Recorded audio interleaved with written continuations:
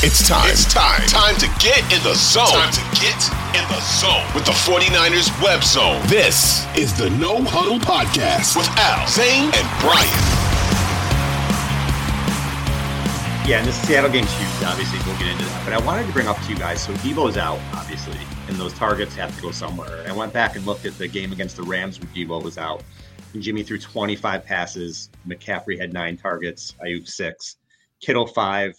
Jeff Wilson 2, and then Dwelly, McLeod, and Croft each had 1. So I'm just waiting. Is George Kittle ever is it gonna happen again? And I don't mean one game where he gets 80 yards and touchdown. I mean, is he gonna go on a tear like he did last year when he had the 3 weeks in a row, 12 targets, 9 catches, 181 yards, 2 touchdowns, 15 targets, 13 catches, 151 yards, and a touchdown, and then 6 and 93 with no scores. And last year, I don't think anybody was saying he was having this great season, but he played 14 games, 71 catches, 910 yards, and 6 touchdowns. If he plays a full season, he's got 1,000 yards. Still a good year. Obviously, for a tight end, it's a great year. But this year, it hasn't been happening for him. He's had a few good games. He had a good game against Atlanta and KC statistically, and against Arizona, 4 for 84 with a couple of touchdowns. But you look at Kittle in his career now. His rookie season, he averaged 34 yards a game. 86 next year, then 75, 79, and the last 2 years have been 65, and this year just 45. Are his best days behind him? Is this just a product of having other guys in the offense? Are they using him different? Akash, why is this happening to him? I know it feels like a lot of people are wondering the same thing, and I think there's a couple different reasons. And first, I think it's the complement of weapons on offense, right? You look at their receiving core: Brandon Ayuk, Deebo Samuel, Juwan Jennings. Hell, even Ray McLeod gets some targets. And then now you add Christian McCaffrey in the backfield, who's getting targets, as a pass catcher out of the backfield. And the 49ers, especially under Kyle Shanahan, in some of these neutral down situations, they tend to run the ball more than they pass the ball. So just if you look at the number of passing attempts, is on the lower end compared to other NFL teams. So you're squeezed for targets to begin with. And then now you've got 4, 5, 6 legitimate other threats as well in the pass game. It's just been hard to find them targets. And Kyle Shanahan said this before. I don't think they go into a game saying, hey, we're going to get this guy involved, right? I think they look at it defensively and say, hey, we're going to attack this coverage. We're going to attack this corner. Mm-hmm. We're going to find a weakness and we're going to attack that. And then they just let the chips fall where they may. And there's been some games where Kittle's been more effective. But I just think that's where he is at this stage of his career. When he put up his record-breaking numbers in 17, 18, the guys he was playing with were, not to, diss those guys, but aren't on the same level as the talent he's playing with now.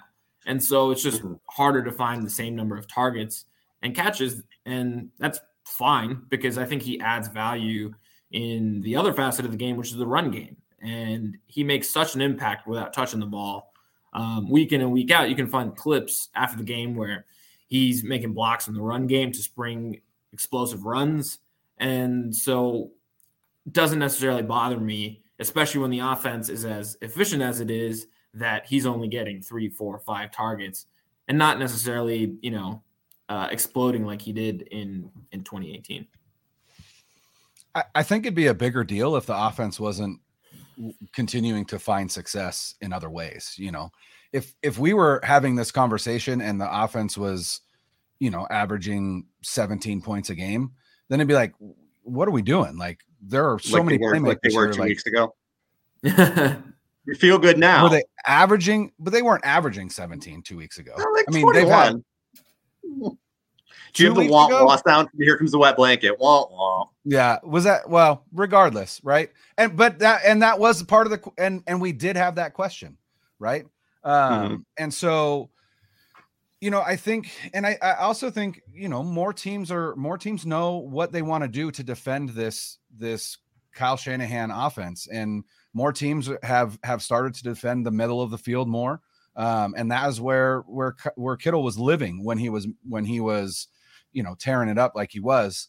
San Francisco doesn't use George Kittle like KC uses Travis Kelce. Travis Kelce is a tight end in name only, right? He is a glorified, slot receiver a lot of times. And so, he is not getting he's not in line more than he is, lined out wide. And so, and he's the best pass catcher in their offense. He's also a better route runner. And he's a better route runner. Yeah. He is more receiver than he is tight end. And so, when you compare it to, if you look at Kelsey's numbers versus any other tight end in the league, it's ridiculous how much more production he has than even the guy that's number 2, which I would assume is probably Mark Andrews. Yeah. And so, I think they pick their spots with Kittle now. I think he's one of the guys that they look to in third and long. He's one of the guys that they have started to look to in the red zone. And the other thing you got to think about is we've got a new quarterback, right? Who does this quarterback have rapport with? And it seems like he's working his rapport out as on the run because he hasn't practiced with the ones until last week. But I think there's a lot of factors that go into it. But you also look at Juice and say, that guy, it's hard to calculate his value unless you watch the film and you see everything that he does that allows that running game to work. And Kittle does the same thing, like you said, Akash. And so, his value to this team is more than just as a pass catcher. And so those are the glory stats, obviously. And like I said, if this team was in the midst of a scoring struggle, I think it'd be a bigger story. But as is right now with the way that they've played over the past 6 weeks, his effect on the pass game or his absence in the pass game really hasn't kept them from being an incredibly effective and efficient offense. Yeah, it hasn't. Where I get frustrated with it is like I said, where we were a few weeks ago. So when they're not scoring against the Chargers and he has 2 targets and a catch and 21 yards, when they're not scoring against the Saints and he has 4 targets, 3 catches, 26 yards, that's where I get frustrated. And I think when he catches the ball, he'll catch a little 5-yard pass or whatever, and he runs somebody over, and you just feel the energy of the team. You could just feel it. Yeah. You could feel it through the TV. And then he just disappears in the passing game. And it's fine now, like you said, as long as they're doing what they're doing. I don't care if Tyler Kroft has 20 catches. I don't care who does it. But when it's not happening, that's where it gets frustrating. And where it gets frustrating to me, we've seen them in the playoffs. They've gotten knocked out of the playoffs because they've had trouble scoring. That's just the way it's happened. They scored 20 points against Chiefs in the Super Bowl. That's not getting it done. And they only had, 17 in the NFC Championship game? Not getting it done. They had trouble at the quarterback position now. And it was pre-Brock, right? Before That's Brock. Right. But those 6 games, 15 catches, 179 yards for Kittle in the playoffs. So I would like to see him, I guess moral of the story for me is I would like to see him maybe in some bigger spots get featured a little bit more.